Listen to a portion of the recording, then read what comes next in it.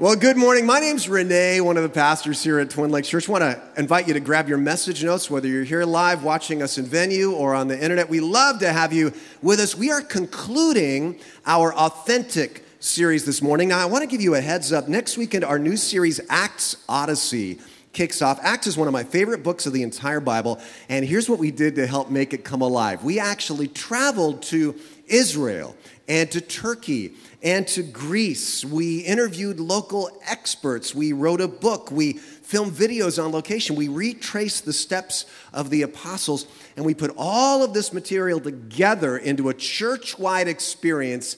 The preview weekend is next weekend, and this morning I am very excited to announce that the Acts books are here. They are a week early. Let's give the whole team a big round of applause. They worked so hard to put this together. I think they look great. You can pick yours up this morning. And small group signups actually start today. These begin the first week of October. But if you've been looking for a way to plug in, to grow spiritually, this is it. And I want to remind you about another great opportunity during this series. This fall, we're partnering with Aromas Bible Church during the 9 weeks of this series. If you live down in South County, this sounds like a fun idea to you. We're going to provide live worship, live or videotape messages. You can take part with them during the 9 weeks of the series or part of that. Sign up at the info desk this morning. Now, I want to start the message today by telling you a story about something we discovered during our Acts Odyssey video filming. We were in Jerusalem, and we decided to go to an excavated ruin that many archaeologists believe is actually the remains of the high priest Caiaphas's house. This was the high priest who presided over the trial of Jesus Christ. And archaeologists discovered that his house has a rather unusual feature, especially for religious leaders: a torture chamber, a dungeon.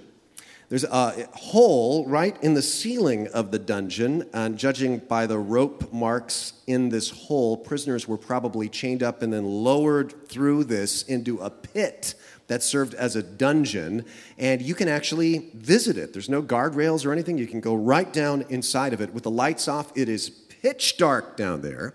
And so here is what we did. I gathered our group together for a devotional down there, and I noticed that someone had put a Bible right on the pillar where prisoners were once tortured. It's very likely, scholars say, that Jesus Christ was held here or somewhere in these ruins. Well, when I got there, as you can see, there was a Bible that was already open.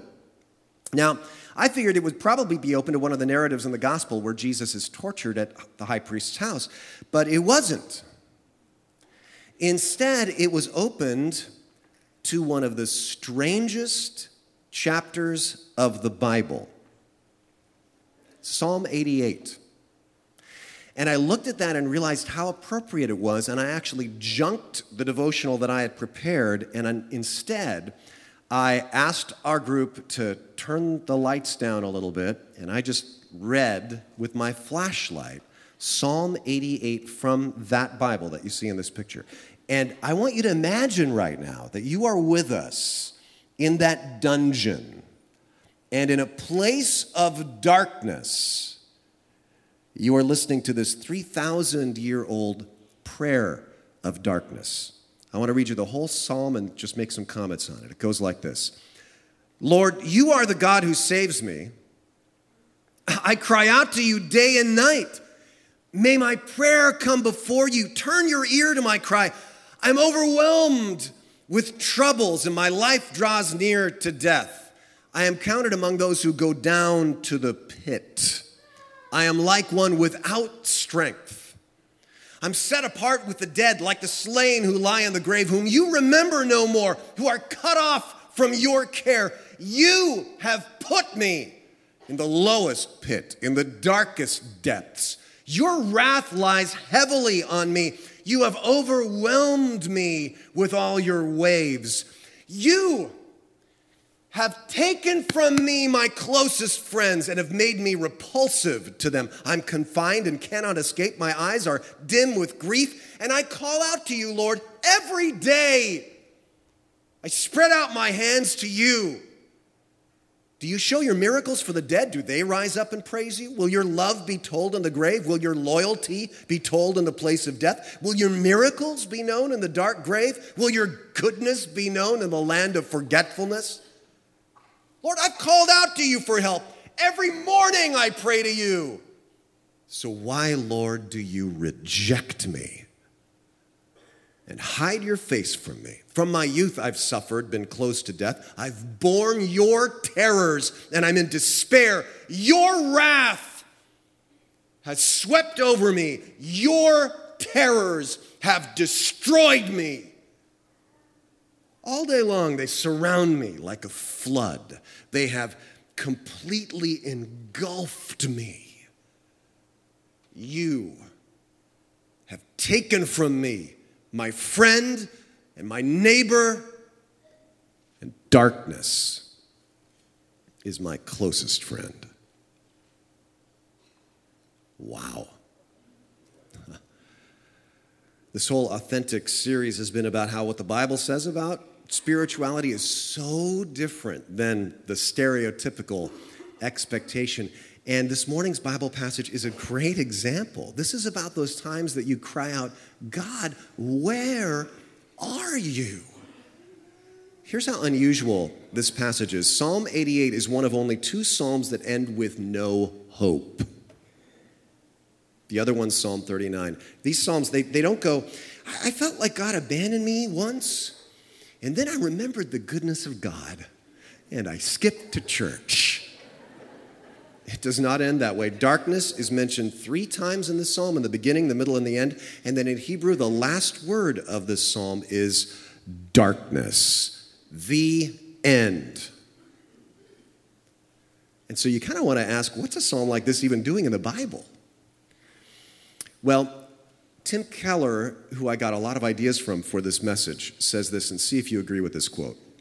In our culture, we are very naive about how to handle dark times. And if we're not prepared, they will overthrow us when they happen. Do you agree with that? I definitely agree. And that is why you need to know that psalms like this are in the Bible, because you and I are going to go through days of darkness, not because we're bad, not because God hates us, because that is just life. And if you learn the lessons in this psalm, you're going to be better prepared. 3 lessons, jot these down. First, days of darkness can last a long time. They can last a long time. In our modern sitcom culture, we want everything to end within the span of 1 episode, half an hour. But in real life, that does not always happen. Look at how this psalm starts. He says, you are the God who saves me. What does that tell you? This is a believer. This is somebody who believes in God, he trusts in God, and he prays, and he prays, and he prays, and he prays, and he prays, and yet he says, day and night I pray to you. That means this is dragging on and on and on. The tough message is you can trust in God and still go a long time when you don't feel him, when you feel you're in darkness. Now, some of you might go, well, wait a minute here. Doesn't the Bible say that God is working all things out together for good? Absolutely. And yet, listen, you may go your entire life without seeing what that is. Now, how does that help us in suffering? Well, it helps hugely. How you deal with life is all about your expectations. We talk about that a lot here at Twin Lakes Church. Tim Keller gives this example. Let's say that you go into a room and it's kind of a normal budget hotel room, like say a Motel 6 room. And let's say you go into the room and you've been set up to expect this. Somebody told you, this is our honeymoon suite. And you walk in and you go, well, this is kind of a disappointment. But let's say you walk into that same exact room and somebody told you, this is your prison cell. You're going to walk in and go, this is not half bad, right? Life is all about what you expect. A lot of Christians think if you only trust God, then you can expect a life full of good luck. And that's actually never taught in the Bible. The fact is, whether you're a Christian or not, we live in a broken world. We are imperfect people. We're surrounded by imperfect people. Accidents happen. And so you are going to go through tough times, days of darkness that can last a long time. Now, some of you are going, I am so glad I came to church today to hear this inspiring message. Well, the good news, this is the message this psalm kind of shouts, but there's a couple of messages you gotta listen for carefully that are sort of whispered. And they're the messages with some hope, and that's points 2 and 3. Number 2, days of darkness can teach me about God's grace.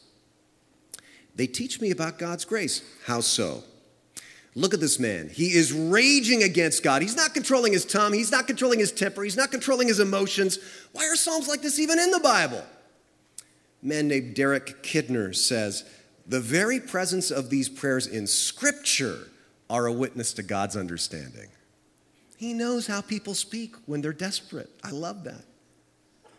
God knows how we are when we get like this. And he says, that's okay. I still love you. Look, I even put this in the Bible.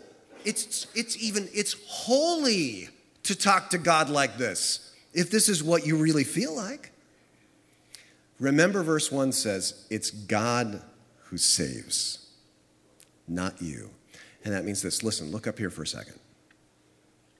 God is saying, I am still your God, not because you put on a happy face every morning, not because you say the right things, not because you do the right things, but because I am a God of grace. And that is so important for us all to hear. And that is why this writer's best choice is to actually stay in prayer. This writer's best choice is to stay in prayer. He's screaming, he's yelling, he's shouting, but he's screaming and yelling and shouting to God. And those times in life when you say, God, I am mad at you like that. You ever had a time in life like that? I have. God, I don't understand what you are doing right now in my life. God, to be honest, I don't even like you right now. I remember saying practically those exact things standing on my porch a couple of years ago when Mom's Alzheimer's really took a turn and I realized my mother was dying. God, I don't even like you right now, but I choose to trust you even though I don't understand you or like you or understand what's going on in my life. I'm going to stay in relationship with you, even if that means arguing with you. What happens is, that's a very biblical thing to do, by the way. Every great character in the Bible did that at times.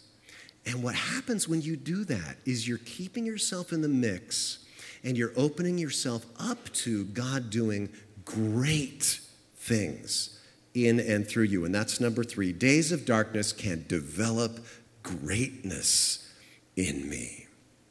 You know, the whole culture used to believe that. Ancient cultures all believe this, that dark times can ennoble you, can create heroes. But in our culture, we've come to understand dark times as just, they're just a drag and they're just traumatic. But actually, they can really produce some really great things in your... Now, I'm not saying that God, brings you cancer in order to teach you a lesson. I'm saying that God never wastes a hurt. And look at this. You see this in the lives of so many great people. Think of Abraham Lincoln, his days of darkness. Think of Mother Teresa. Think of Martin Luther King Jr., and I could go on and on. Almost all great people, when you think about it, had days of really pitch darkness in their lives. And they said that was part of what made them who they were.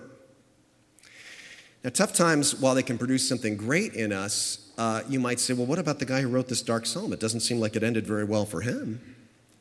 He just kind of ends with a downer. Watch this. There's a tiny little clue at the very start of the psalm that most people just read right past. The title, Psalm 88, a psalm of the sons of Korah, a maskil of Haman the Ezrahite. You're going, thank you for sharing that, Renee. That changes my life. Now listen. Who was Haman? Not He-Man, by the way. Well, that would be a cool name, Haman. Well, 1 Chronicles 6 says this was the guy who was the editor of the Psalms. He was the guy who was in charge of all the people who wrote the Psalms in the time of David. Now just think about this for a second. If this is the guy who was in charge of the Psalms, this man produced some of the greatest art in the history of mankind. Now, do you think that 3,000 years ago, when he was writing a psalm about this horrible time he was going through, that he ever suspected that today people on the other side of the planet would be studying his psalm to get inspiration from it? That never even dawned on him. Yet, that's how God has used his time of darkness. God has used it to inspire 1 billion people and more. My point is, God always is going to use the dark times in the lives of believers to do great things. We just have such limited perspective. In fact, the greatest darkness ever led to the greatest thing ever. Watch this. Let me come full circle. Do you remember the Bible in that dungeon where Jesus was held, which I found open to Psalm 88? As I read it down there, I realized every word of Psalm 88 emotionally is where Jesus was at on the night he was betrayed. His agony was no act. Your Lord and Savior felt the emotion in verses like, "Why, Lord, do you reject me? Why do you hide your face from me?" And you know what that means? It means when you are in the dark, he gets it. You have a God who gets it. He doesn't just sympathize, he empathizes. He knows what it's like to be spat upon, and to be mocked, and to be lied about, and to be slandered, and to be rejected, and to be left all alone in a torture chamber in the dark. That's powerful stuff. And it gets better. Remember, Haman prayed, "Do you show your miracles for the dead? Do they rise up and praise you?" Well, the answer is yes, they do rise up and praise you. Because Jesus, after he felt these emotions in that dark place and died, he rose from the dead. And God's greatest miracle was known in the darkest place. And for those who trust in him, that is our future too. And that's the ultimate hope that sees you through the dark times. Now, you might be thinking, I've heard this before, but is it just Sunday school propaganda, right? Does it work? Is it really possible to go through times of real darkness with a sense of hope because of all of this? Well, I believe it is, and I want to introduce you to some people that some of you know well who are going through a real time of darkness right now. Here's a little clip about their story from the Today Show. Watch this. As Veronica Eckhart was losing her only son, she made this desperate plea. We want people to know how dangerous this is. This is not a game. It is totally real. Connor was never coming out of his coma. After one hit of synthetic pot, doctors declared the 19-year-old brain dead. It was a horrific sight to see your son hooked up to machines and to know that possibly they weren't going to actually wake up and ever say mama again. Connor was with friends when his parents say he was offered synthetic pot, commonly known as K2 Spice or Scooby snacks. Easy to find, easy to buy, and in some forms even legal. The $10 baggies are a non-potent herb laced with dangerous, unpredictable chemicals designed to mimic pot, though typically labeled not for consumption. You would think would be safe, would be okay. It's an alternative to marijuana, and it's anything but that. It's a deadly poison. A poison becoming prolific.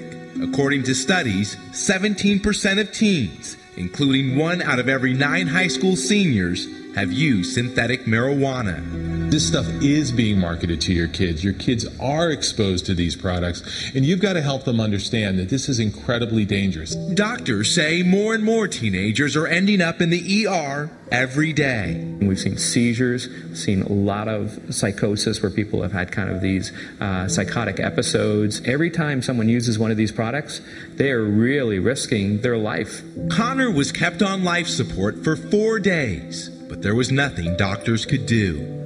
My life was forever changed the day Connor was born. I remember holding him in the hospital and just thinking, I'm a dad. A family who lost their little boy, now doing all they can to save others. Well, would you please join me and welcome Devin and Veronica Eckhart to the stage here. It's so good to have you guys here. It really is. You know, many of us know you guys from the years that you spent here at Twin Lakes Church. In fact, Connor, the son that you lost that the video was all about, attended our preschool here at church. And Devin, you grew up here. And so thank you for coming back from your home in Sacramento to share with us. Your lives were devastated in unimaginable ways 2 years ago. Your family was happy and healthy. What's not mentioned in the video is Connor loved the Lord. Connor was studying to be a worship pastor. And then something happened. Can you go into just a little bit more detail for us? Well, as you see, July 5th, a little over 2 years ago, things were good. Our family had come through some really rough times. We all experienced things like that, but we were in a great spot and things were good. Little did we know that 8 days later, our lives were going to be ripped apart and forever changed. We were going to be thrust into the deepest, darkest valley that we had ever experienced. Our son was with a friend. The friend had offered him pot to smoke, just hanging out, and he said no. He didn't want to be around it, didn't want to have anything to do with it. And then suggested as an alternative, let's go over to the local smoke shop and we'll get something else. And the friend got what's commonly known as Spice. Goes by lots of different names, but it's a synthetic drug at the time and still very easily, readily available. He had one puff, one smoke of it, didn't feel well, laid down. His friend never checked on him, never went to see if he was okay. When they finally did the next morning, it was too late. He had fallen into a coma, and shortly after that is when we got the phone call that no parent ever wants to receive. We had just arrived in Puerto Rico with our 2 girls. Connor had a full-time job and did not have the time off. We were there about 4 hours when we got a phone call that our son was in a coma. It took us 14 hours. You can imagine what that was like. 14 hours to get home. We flew into Los Angeles. My brother picked us up. He drove like a crazy person down the 405. About 2 minutes away from the hospital, I had to ask. I said, "He's not okay, is he?" And he started to sob, and he said, "No." We walked into the hospital. We were greeted by neurosurgeons, different people. They told us that Connor had a smoke, one single puff of a synthetic called Spice that comes out of China, sprayed onto plant material. We had never heard of it. That was our first decision we made to make sure people did. But we walked into a room and our beautiful, beautiful sun-kissed son was laying there with tubes and beeping machines. And they told us he was brain dead. At that moment, we prayed for a miracle, as we had been. The miracle ended up being that Connor was an organ donor. And while the decision was so difficult to make to release him from this earth to glory, 4 of Connor's major organs were given to people on the other side that were waiting with their families for their lives. Connor gave a great gift. 2 major decisions Connor made in his life. One, to give his life to Jesus Christ, the ultimate decision, and the next was to give life to other people. And since then, your story has gone, as they say, viral in incredible ways. You've been on every major news network in America. You've been on networks overseas. You've been on the biggest network in the world, the BBC. You've been on all kinds of different talk shows, probably every outlet people could imagine. You were on CNN the other day, on all sorts of other shows. And you have borne the message of warning against drugs in general and spice specifically. And if people want more information about this, this is such an important topic. You have some wonderful material out at a table in the lobby. I hope people meet you there, especially if they want to talk to you more about this and have more questions. Also, you have a website, doitforconnor.org. Great site. I hope you check it out. Some other TV show presentations are on there. And I am so sorry for your loss. Just hearing about it back then and seeing it 3 times, I know it doesn't get any easier for anybody. And yet, I wanted to have you speak about this because I've seen you allow God to take this truly bad thing and use it in quite spectacular ways, the platform you've been given. But that had to come from somewhere. And I want to just ask you 2 very simple questions. First is, how do you prepare for these times? None of us know what we're going to face, but we're all going to face something. How do you prepare for something if you don't know what you're preparing for? What do you do in advance of these times? I don't think any of us consciously necessarily think about preparing for the bad times. And yet, Psalm 88 is something that Veronica and I identify with very closely. Darkness and grief have become a constant companion. This isn't something you ever get through or get past. We just get familiar with the pain. And we live in a fallen, broken world. You all are going to experience hard, difficult things, and probably a lot of you right now are wrestling with and going through things like that. But if you don't learn how to swim before you get thrust into the stormy seas, you drowned. If you don't build a foundation for the hard times when they come, you don't have anything to stand on. And so what you're doing now, what you're putting into your life now matters. We tell people all the time to think about the decisions they're making, the small groups you're in, being in church. Really knowing God's word and what you say you believe in is so important because, the Bible tells us, be transformed by the renewing of your mind. I tell my kids all the time, sometimes your head has to inform your heart. Our heart feels all kinds of pain and emotions that would take us, and does take us, all kinds of really bad places. And the only way you can get up in the morning is by reminding yourself with what's in your head, with what you know to be true about God, about His grace, about eternity, that allows me to inform my emotions and maybe think differently and make different decisions. It's not that Connor was. Connor is. He's not a part of my past. He's a part of my future. Amen. Amen.